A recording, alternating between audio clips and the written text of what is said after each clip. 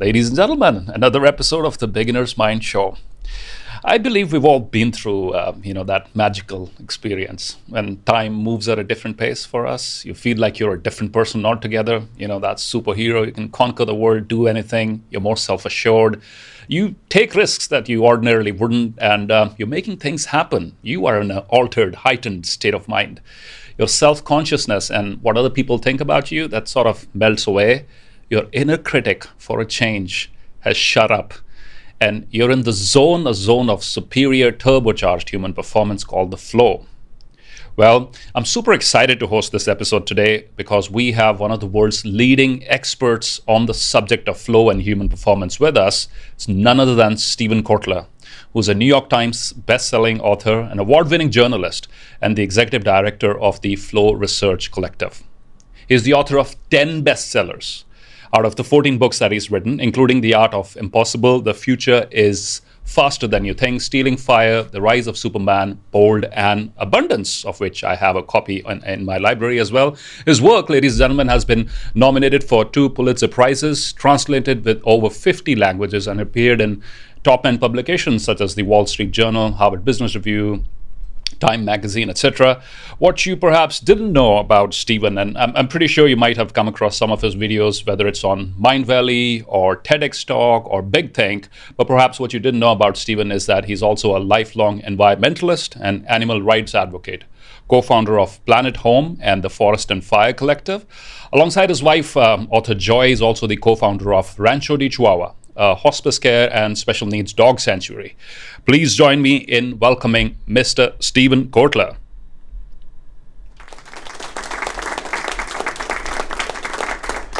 Stephen, you're welcome to the show. Thank you so much. My pleasure. It's good to be with you. And look, I'm fascinated by your research, the amount of time and the big chunk of your professional life that you've studied, and you've also injured yourself, as I gathered from one of your Mindvalley talks, in the process of gathering this vital information about us, about superior human performance. And first of all, my sincere thanks for accepting this invitation today, and I hope we'll be able to decode for our audience how they can achieve their goals faster and how they can stay in the zone of flow. I'd like to begin by asking you, what drew you to this field? I understand you have a background in journalism. What drew you to studying flow and human peak performance? I came into journalism in the early 1990s, and journalism was this fabulous career where you get paid to exploit your curiosity. And I was really curious about twin subjects, neuroscience, which in the 90s, behavioral neuroscience, so like how human beings work, was first being decoded. Up to then, neuroscience had been where and what kind of thing. Now we were starting to figure out some of the whys, and it was super interesting, and I was super fascinated. Simultaneously, I was an action sport athlete, and I was obsessed with action sports, surfing, skiing, rock climbing, snowboarding, and the like. In the early 1990s, action sports are sort of like a punk rock subculture. They're not really a mainstream activity, but the X Games are getting going, the Gravity Games, and I'm in these communities, I'm doing these sports, I'm living with these athletes, and if you know anything about the era, the 1990s in action sports, it's often talked about as the era of impossible, where more impossible feats, never been done before, we never thought they were going to be done, got done. So all records keep getting broken again and again and again and again. And I'm in these communities, I know these people, I'm friends with them. It's a wild show to see up close, but what really caught my attention is most of the people I was around, they came from tough childhoods, really like broken homes. They had very little money. They didn't have a lot of education. There was a lot of substance abuse and high-risk behavior. And normally, if you put those things together in a community, people die young or go to jail. What they don't do is reinvent what's possible for the species. So I wanted to know, why is this going on? What's happening? It didn't make any sense. Everything about the action sport athletes defied everything that sort of like we thought we knew about peak performance and how to really get to the top. So that was where it all started for me. And of course, the secret that what was in common with all the athletes was this state of consciousness you talked about as flow. So that was where it started for me. Well, that's great. I think in your TEDx talk, you mentioned about that action and adventure sport athletes have learned to hack the flow state better than any one of us. And if you could just help maybe decode why is that this group is the most likely to experience flow, and what can we, folks who are probably, or those tuning in who probably sitting in front of a screen all day long or struggling with the challenges of hybrid work or work from home or this new work dynamic, what can we learn from that, and how can we maybe introduce some of those catalysts into our life? So let me just pick up the story from where I left it off a second ago before I answer your question, because I think it'll be useful for your listeners, which is, sure. Once I had sort of identified flow as the commonality in all these action sport athletes, as you mentioned, I broke a lot of bones along the way. If you're not an action sport athlete, right, you chase professional athletes around mountains and across oceans. Right. And so after like 7 or 8 years of it, I knew, I was like, okay, I've got to take this question of what does it take to achieve the impossible out of action sports and into other domains. And that's what I did with the rest of my career. So I went into business and looked at, super amazing entrepreneurs who had built world-changing businesses in record time. I went into science and technology, and I spent 20 years reporting on those individuals who turned science fiction ideas into science fact technologies, right? So the birth of bionics, the birth of AI, the birth of private space flight, all those things were things I covered. Did this in every domain imaginable: art, culture, across the board. And wherever you see the impossible become possible, whenever you see peak human performance, you are seeing a state of consciousness known as flow. So big picture, evolution shaped all human beings for peak performance. Flow is the tool that we've been given. It's not even just all humans. All social mammals can get into flow. So you can get into flow with your dogs or with horses, right? And there's arguments about how deep down the mammal chain it goes, but we won't go there now. But the point is, it's ubiquitous. It shows up in anyone, anywhere, provided certain initial conditions on that. So how can anybody listening get into flow, that sort of stuff, and what happened in action sports? Let me start with how anybody can get into flow, and then I'll explain what happened in action sports, if that's okay. Okay, so let's, first of all, it's useful to know, you listed them, but when psychologists define flow, it's a very precise thing. We're looking at a state of consciousness that produces 6 conditions, right? 6 ways it makes us feel. First, complete concentration on the task at hand, right? You're totally focused on what you're doing.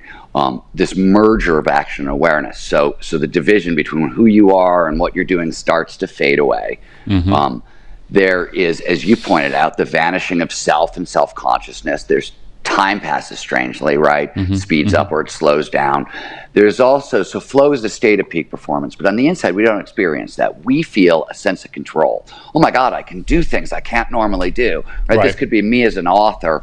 Suddenly I'm writing sentences that I don't normally write at 6 a.m. on a Tuesday, right? Or basketball players talk about suddenly seeing the hoop as big as a hula hoop and not being able to miss, right? Those sorts of things. That's the sense of control. And finally, psychologists talk about the experience as autotelic. It's a big fancy word that means an end in itself. And what it means is flow is joyous, euphoric. It's the best we get to feel on the planet. It underpins happiness and well-being and overall life satisfaction and so forth.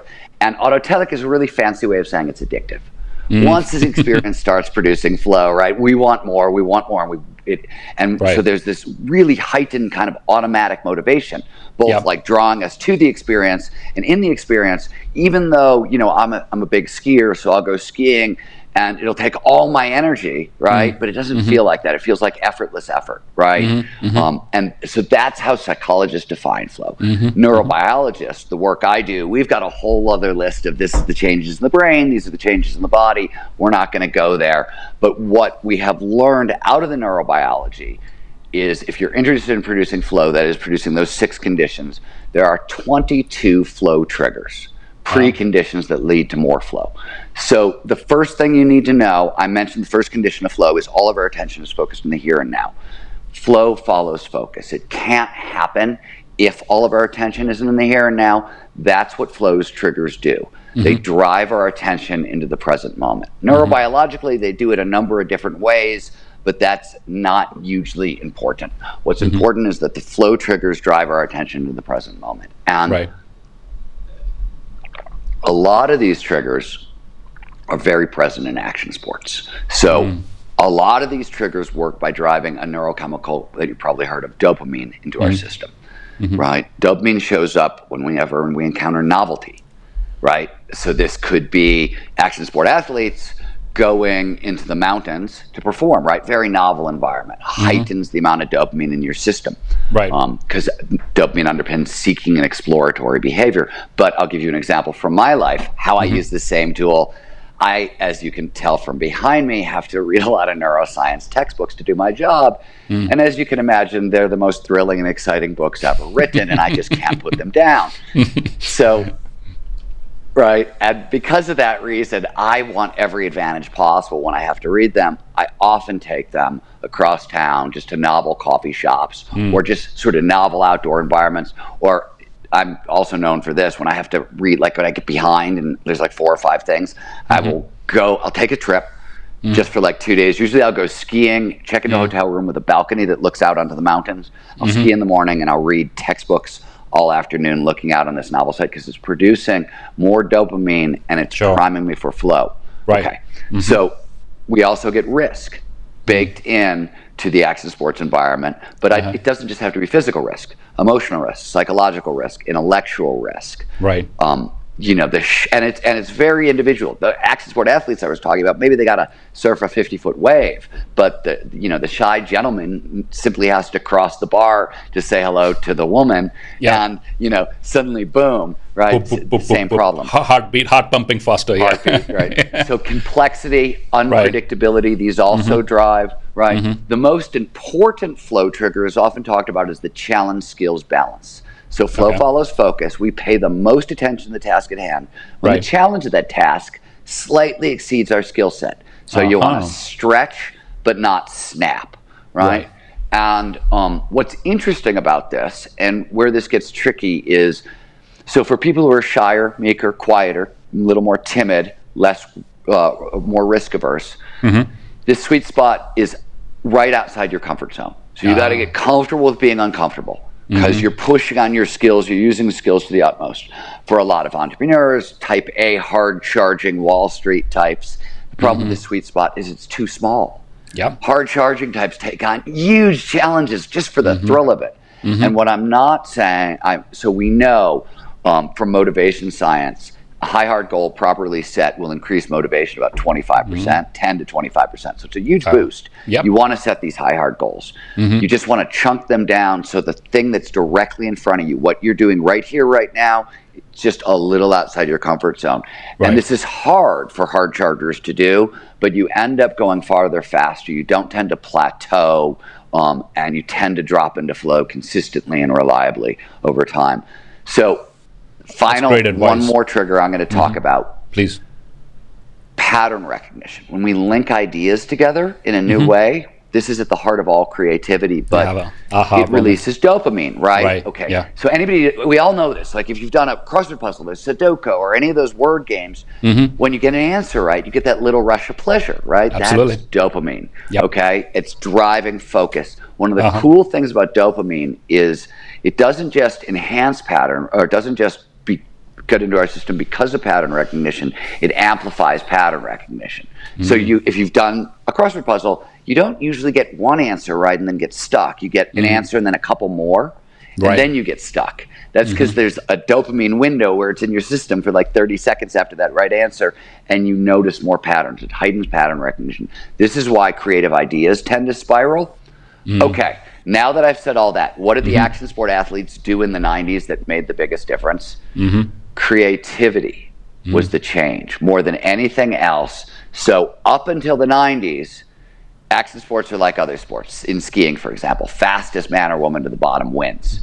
Action sports come along and suddenly it's self-expression, creative interpretation of terrain features. And it doesn't just become a way contests are judged, it becomes the core value of action sport athletes across the boards. And you get this massive uptick in creativity on top of all the other flow triggers that are packed into their environments. That's really what happened. Now, it's also important to point out, let's switch to a business context now.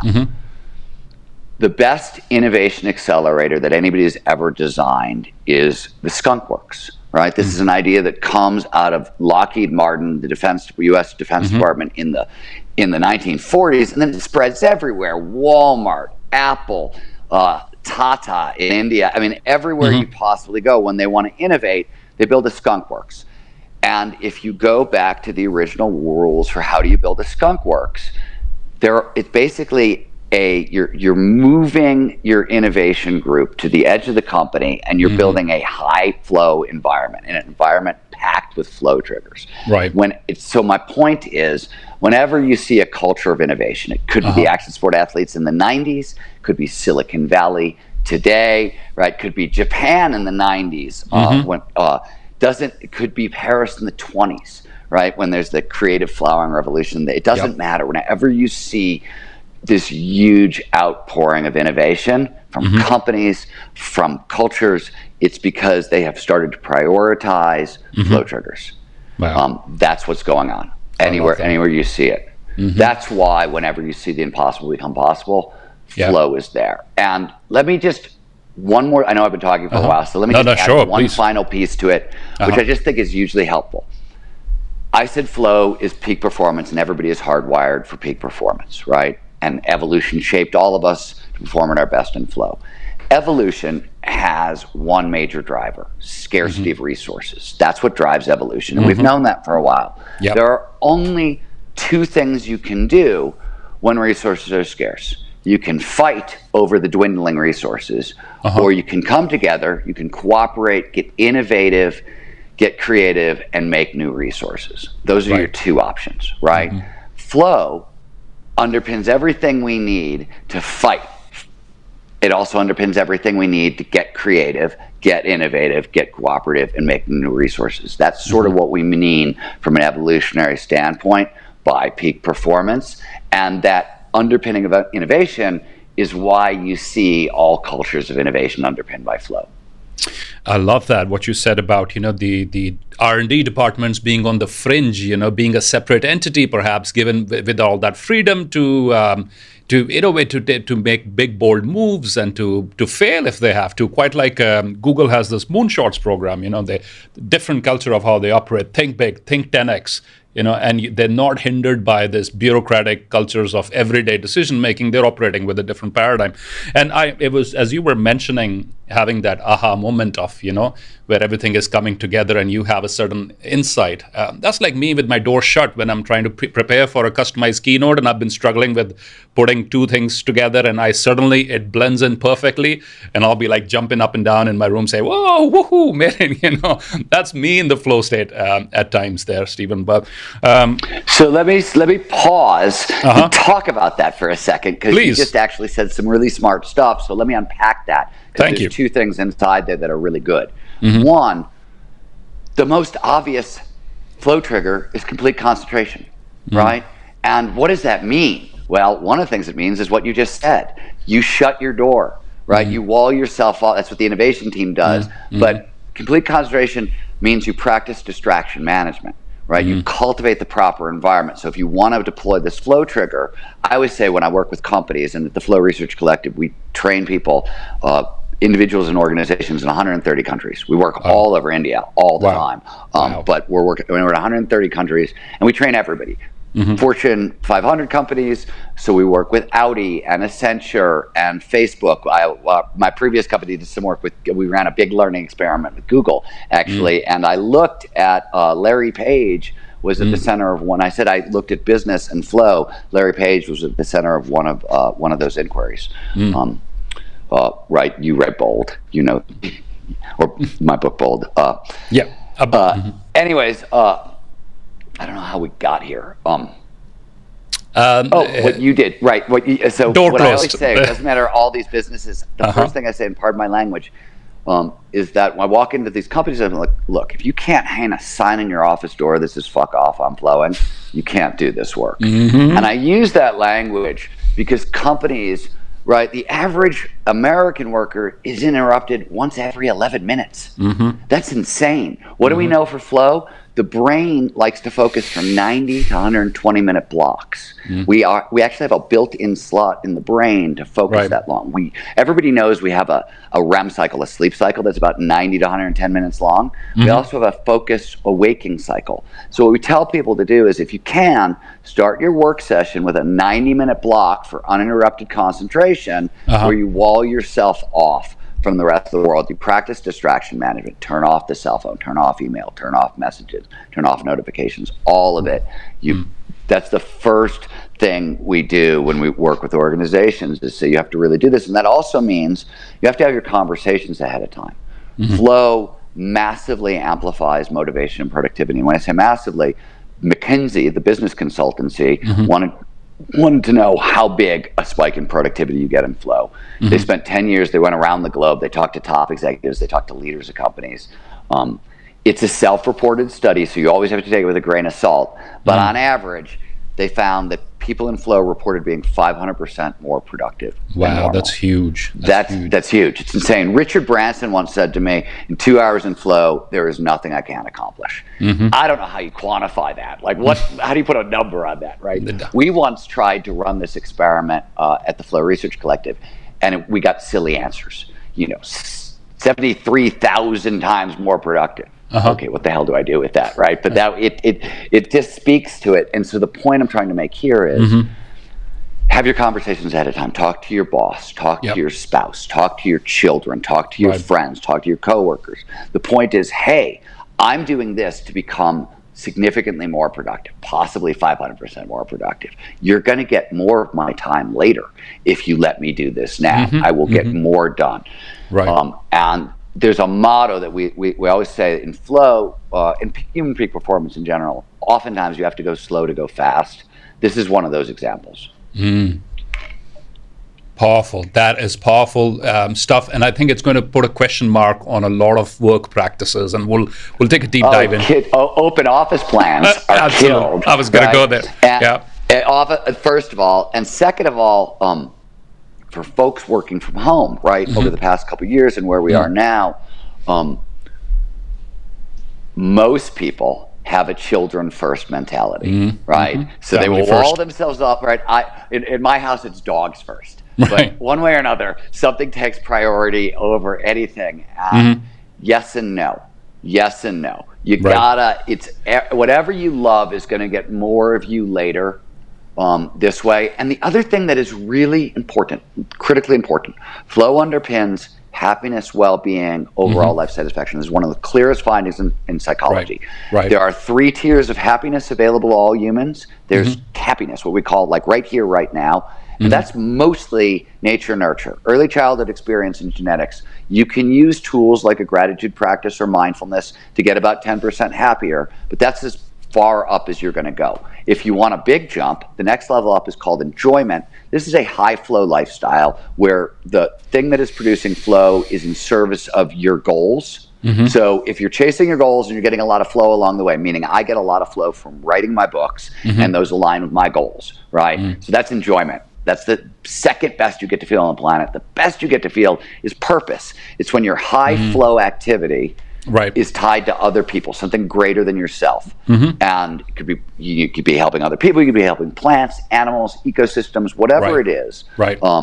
That's the best we get to feel on the planet. And the point I'm making here is, for those of us who, okay, I'll wall myself off from everybody but my kids, I always want to point this out to people. If you are not a person who has happiness, has well-being, has overall life satisfaction, you are teaching the wrong lessons to your children. Absolutely.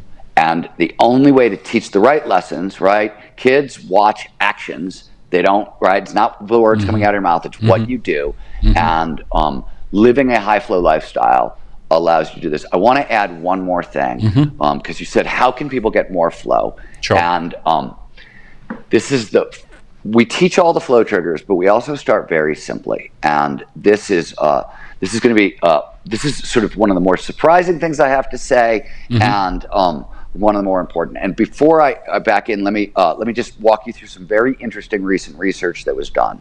Please. So during COVID, there was, as you know, a global issue with languishing. right?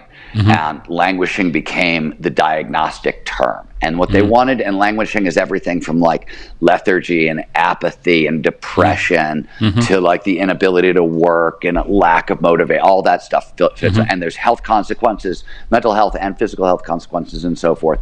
And so a bunch of different teams, 3 teams in China and 1 team in the States, all asked the question, who didn't languish during COVID? Who thrived? Who kicked ass? And they looked at every possible variable you could imagine. The people who got the most hugs during COVID, the people who were the most optimistic, the people who made the most money, whatever. The only factor that mattered was how much flow you got during COVID. There was this single determinant of, are you languishing now or are you thriving on the sort of the back end or phase 3 or wherever we are with this particular pandemic. I mentioned that, and now I want to say the number one thing you can do is everybody has what we term, and this isn't an official scientific term, so let me say this. This is a Flow Research Collective, Stephen Kotler invention, but I call it your primary flow activity. This is whatever you've done most of your life that drops you into flow. For me, it's skiing, and what I mean by that is when I go skiing, 80 to 90% of the time, I'm going to end up in a flow state. Unless there's sort of like a physical reason, it's really cold and I'm using too much energy to stay warm, that sort of stuff, I'm probably going to drop into flow. That's my primary flow activity. It's perfectly suited for me. Everybody's got a primary flow activity. For my wife, it's hiking our dogs through the backcountry. For a good friend of mine, it's gardening. For my mom, it's definitely hanging out and playing with her grandkids and so forth. For some people, it's coding. For some people, it's reading. It doesn't matter. What happens as we move into adulthood? We get jobs. We get families. We have adult responsibility. And what do? We put down childish things. And often, that means our primary flow activity goes away. And it's a disaster. And here's why. A couple things you need to know about flow. One, flow is not, it's a state of consciousness, but it's a focusing skill. It's a particular way of training the brain to focus, much like mindfulness. Meditation is a way of training the brain to focus. And there are different kinds of meditation. Focus meditation, you're focusing on your breath, versus open senses vipassana meditation, right? So there's flow is a kind of focus similar to that. And like all other focus practices, the more flow you get, the more flow you get. So if I go skiing on Monday, I'm training my brain to focus in that way, so I'm likely to get more into flow at work Tuesday, Wednesday, Thursday, Friday, Saturday. Second thing, as we move into flow, stress hormones are flushed from our system.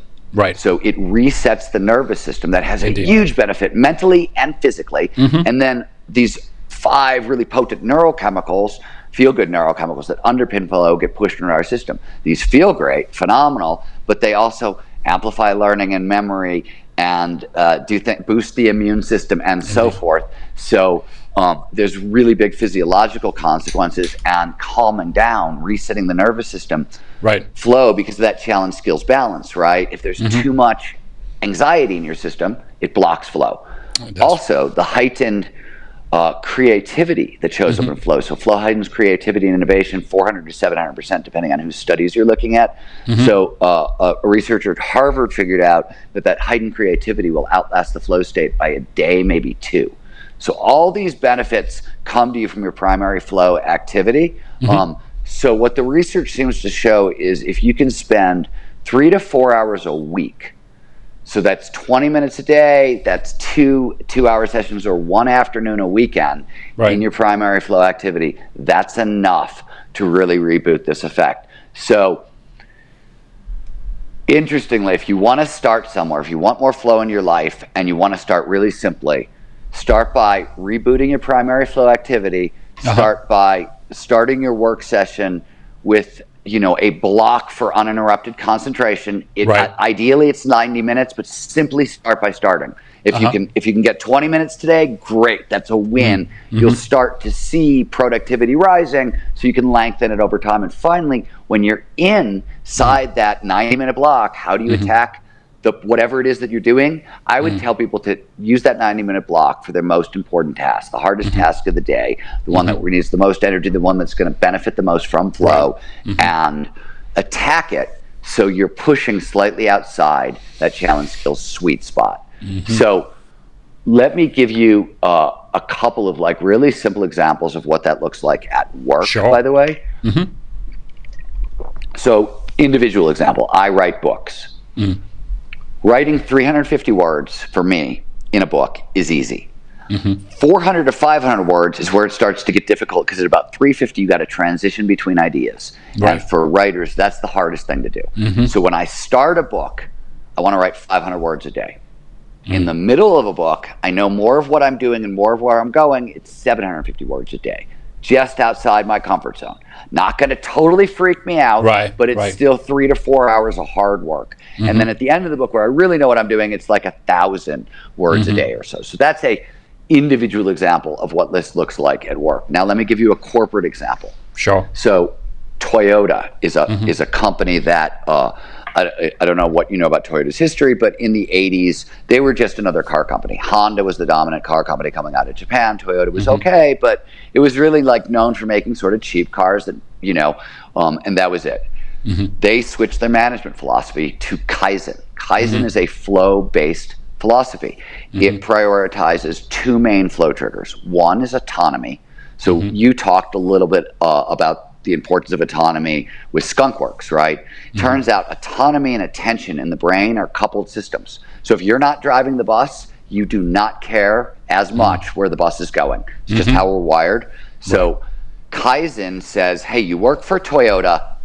Your job isn't just to do your job, it's also to make the company as a whole better. So maybe you work on the line, you put hubcaps on tires, cool, and that's a rote, boring, repetitive job, blue-collar job, nobody loves it.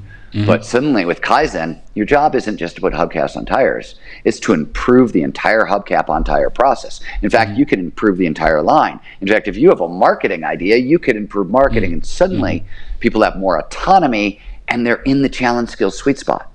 Right? It's just two triggers, but it's suddenly I'm more engaged. I care. I can use my brain. I can be creative. I can do all this stuff. I matter. And then, of course, as Kaizen matures to Kaizen today, it's an agile process. And all agile processes, which also underpin Skunkworks, tap into a whole bunch of other flow triggers. That's really Kaizen's a really great example, and the modern version of Kaizen, which has like 6 or 7 different flow triggers under it, is really phenomenal. It's a great example. That's a lot of valuable wisdom there. Thank you so much. And I think maybe a good opportunity to also invite our audience to share in the comments section of what their experiences with flow or the interruption of flow might have been in the past, so they can decode. And I will also request all the viewers and listeners across the world, wherever you are, to listen to this episode a couple of times, because I'm sure there's a lot of takeaways here. You need to unpack them and then correlate them with your own life. And as Stephen was talking about the sign outside the door, and I have something similar, at times, because I know even if it's a WhatsApp notification, even if it's a harmless little ping, on the phone, part of my brain certainly wants to know what's going on. Perhaps there's an emergency, or foremost kicking in or something, and suddenly my brain resources are being redirected. Versus when I'm on a domestic flight and there's no internet connectivity, etc. And I don't have the option of Wi-Fi, for example. If I'm in that space and I have pen and pencil, good old prehistoric human productivity tools, I come up with so many valuable ideas. And I also loved what you said about, taking time for collaboration. When we talked about putting a lot of the current work practices into question, the need for people to physically get together, just because that has been the definition of work, right? We need to question that, because you might just assign a separate day called the collaboration day. I mean, we have those at our workplace. We call it the collaboration day. Bunch of us would gather at a Starbucks and just take our laptops along and sit across, and caffeine fuels it, and I'd welcome your views on that. Whether it's water or caffeine, do they play any role in heightening the sense of flow? Do products have an impact on the brain? But then we get so much more, Stephen, on that particular day, just sitting in a cafe, and because we know with an intention we're sitting to collaborate. So a lot of those things, you've called them into question. And I think you were about to make a point. Yeah. Like 3 or 4, because every time you open your mouth and say something, it's just like packed with flow wisdom. And I just want to be like, no, look, check this out. Right, please. A couple things that are worth pointing out. Mm-hmm. I said flow states have triggers. There's 22 in total. Right. We've been talking about individual triggers for flow. So there is a collective shared version of flow, sometimes called group flow, team flow, interpersonal flow. There are 10 to 15. There are a bunch of new triggers that are slowly being discovered for group flow, triggers for group flow. And you were talking about sort of a handful of them without realizing it. And one of the things that is really important, so for flow, you need clear goals. Clear goals are really important. They're a flow trigger. They tend to lower cognitive load, which is all the crap we're thinking about. This sort of liberates more energy in the brain and allows us to pay more attention to the present. So you said a couple things. One, you were talking about writing with a good old pencil and paper. And I always tell people, when you're writing out a clear goal list, if you want to apply this flow trigger, write by hand. There's an actual link between how the brain works. We've just been writing by hand for a long time. Of course, right? It's evolution. It's hardwired in, and it helps with memory and learning. So there's an advantage there. That's not really what I was talking about, but there's an advantage there. The Gen Zs are probably not, it's not going to go well with the Gen Zs, because they like to maybe, I'll just take a photo of it and go back to it later, and it works well for me. And I'd say, no, I want you to sit down and write it down. I'd insist with I know you really want to write. You want to write out a clear goal. So I always tell people the ideal flow practice is end your workday by writing a clear goals list for the morning. Start with your hardest task, right? That's your 90-minute block for flow. And then everything that goes on the list, just figure out, run a test for 2 weeks. How many things can you be excellent at in a day? Anything that goes on the list is something that takes energy. So if you're going to go work out, if you're going to have a difficult conversation with your boss or your wife or your kids, right? That's going to take energy. That should go on the list, because there's only so much energy in the day, and it declines over time. And you only want a to-do list that reflects how many things you can be great at, if possible. So figure that out in advance, and you've got to run that experiment. So that's clear goals on an individual side. And what's important there is flow follows focus. So when goals are clear, we know what we're doing. We know where to put our attention, and then our attention doesn't have to wander. And that's what you said about the group, right? So there's a group trigger here, which is shared clear goals. So everybody has the same clear goals, and there's 3 tiers of it. So there's like mission level goal. This could be the company level goal, right? Then there's tiers of how does the company goal align with individual goals, and then how does that align with the actual task you're doing. So there's really interesting segregation, but the point really is everybody's got to be driving in the same direction to really, really trigger group flow. Right. That's a great point. And I think I'll just like to circle back to another wonderful point that you made about emotional well-being earlier on, is that if you're getting interrupted frequently, and if you're not getting into the flow state, you're going to be irritated a lot. You're going to be agitated and probably in a negative frame of mind, because you're not getting that therapeutic, that healing effect that Stephen's been talking about, the release of all those chemicals, all those experiences inside you. I'll just share with you, Stephen, one particular personal example.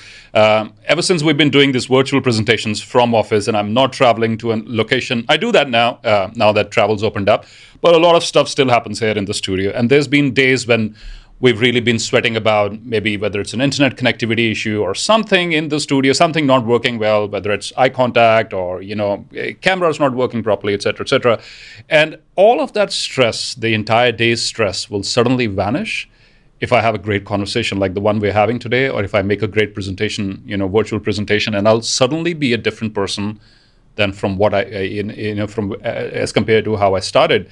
I'll be more calm, more relaxed. I overlook a lot of things, and I'll be breathing in deeply, all because I had that opportunity to do what I enjoy doing the best. And you've mentioned a lot of those specifics as well, for greater good, the clarity, the purpose, so on and so forth, no interruptions, clear focus.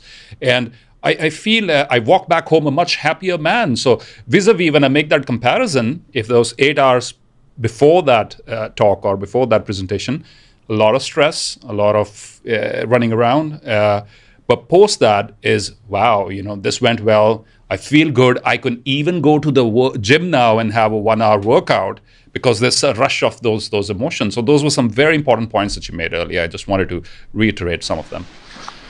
Yeah, what I was thinking when you were talking is, so the godfather of flow psychology is a Mihai Csikszentmihalyi, and he, in some of his early work, not particularly well known, but really interesting to the point you were just making, he was looking at juvenile delinquency. So he was looking at kids, vandalism, fighting, graffiti, really, and what he discovered alongside another researcher named Kevin Rothunde was that most of the reasons why the kids were turning to like low-grade crime was actually they were searching for flow to reset their nervous system, their emotional system. So a lot of like juvenile delinquency is about kids wanting to sort of like use moral transgressions and things like that to get into flow. We are sort of tuned to get into flow, and when we don't get there, we are not only are we irritable, we'll actually, it can go really sideways. Absolutely, because it's the core human psychological need, for searching for variety, and you're fulfilling it through ways that you're going to regret it later on. And I loved what you said earlier. I think it's important to circle back. Stretch, but don't snap. In fact, that can be an affirmation for our audience today. I will stretch, but not snap, which means I will push myself outside the comfort zone. And, all motivational speakers across the world, Stephen, are going to love you for that. We talk a lot about push yourself outside the comfort zone. However, there's one myth that you've busted in one of your talks, and I'd like you to, speak to us a little bit more about that. A lot of motivational speakers are guilty of promoting this misconception that human beings are usually using 10% of your brain, and what are you going to do with the rest, et cetera, et cetera. I heard in one of your talks that that's not true. Speak to us, please, about how the brain works when we're in the state of flow and why this is a myth. So it's called the 10% brain myth, right? The idea that we're using 10% of our brain at any one point. So peak performance, aka flow, it's got to be the full brain on overdrive. And it's actually dates back to a comment made by William James in 1901 in the first psychology textbook ever written that was misinterpreted by Dale Carnegie in How to Win Friends and Influence People, and thus every motivational speaker ever since has stolen it, right? Right. But so in flow, we are not actually using more of the brain, we're using less of it. The technical term is transient localized hypofrontality. So what the hell does that mean? Transient means temporary, localized means in particular spots, and hypo means hypo, H-Y-P-O, it's the opposite of hyper. So it means to slow down, to deactivate, to calm down. And frontality refers to the prefrontal cortex, the part of your brain that's right back here. So as we move into flow, large swatches of the prefrontal cortex turn off. So why does this happen? One, the brain has a fixed energy budget, and it's always trying to conserve energy. So flow is a very high energy state. So as we move into the state, the brain needs a lot of energy for focus and attention on the present. It starts to shut down non-critical structures that are not relevant to the task at hand. That's why action and awareness start to merge. So why does time pass so strangely in flow? Time, it turns out, is a calculation performed all over the prefrontal cortex. And as parts of the prefrontal cortex start to wink out, it's a network effect, right? You knock down enough nodes on a network, the whole network goes down. So when that happens in the prefrontal cortex, we lose the ability to separate past from present from future. We're plunged into that deep now, elongated now, the eternal present, however you want to talk about it.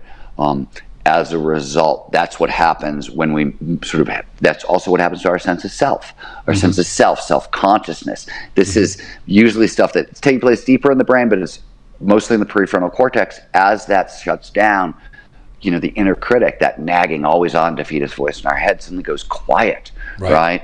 And these things have lots of performance benefits, right? If you think about creativity, one of the reasons creativity goes through the roof in flow is the inner critic shuts up. So you're no longer doubting all your neat ideas, right? Which you do all day long. Right. Really, you want to say that out loud? Are you sure? I mean, come on, that's stupid. Yeah, Don't share that with boss. No way. They'll make fun of you for weeks, right? Like that goes away in flow, and as a result, risk taking goes up, and creativity goes up, and so forth. No, that's great. And contrary to, I think, the popular opinion out there is when I'm in a state of flow or I'm in a state of peak performance, I'm in the hyper mode. And you've clarified that today. It's not hyper, it's the reverse, it's the hypo. It's actually the slowing down of those. Any practices that you might recommend that might help people before maybe, let's say, innovation brainstorming or important presentation or something that's really going to demand their complete focus, but before they go there, could there be some practices that might help? So,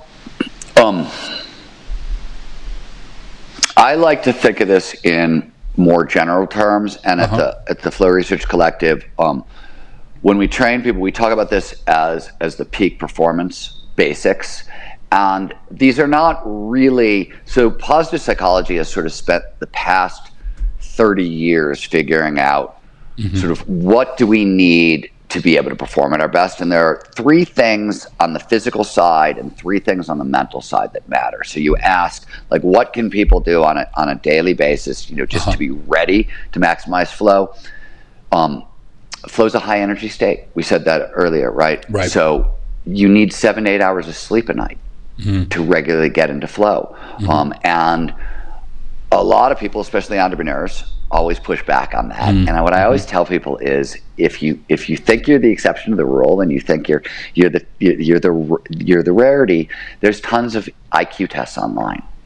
Sleep 7 to 8 hours, take an IQ test, and then sleep 5 hours or whatever you normally think, and take an IQ test. Compare them.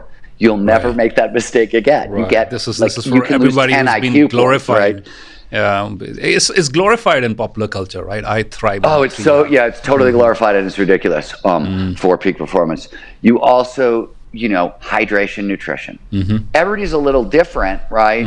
And so there's no one diet for flow at all, right? Very individual, but we know what high quality nutrition is. We know what high quality hydration is. So there's enough said.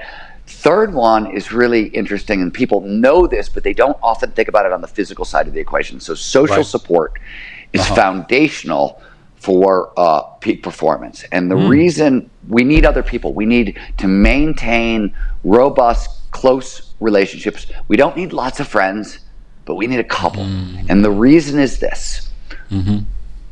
Flow is a high energy state. So what burns our energy most during the day?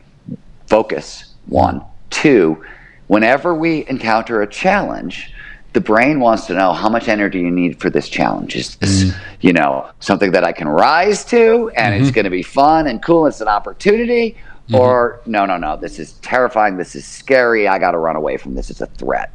And when the brain runs that question, almost like, second by second, right? Like, do I have the resources to meet the demands in front of me? Is a question the brain asks all the time. And one of the things it asks is, are you solo? Do you have friends?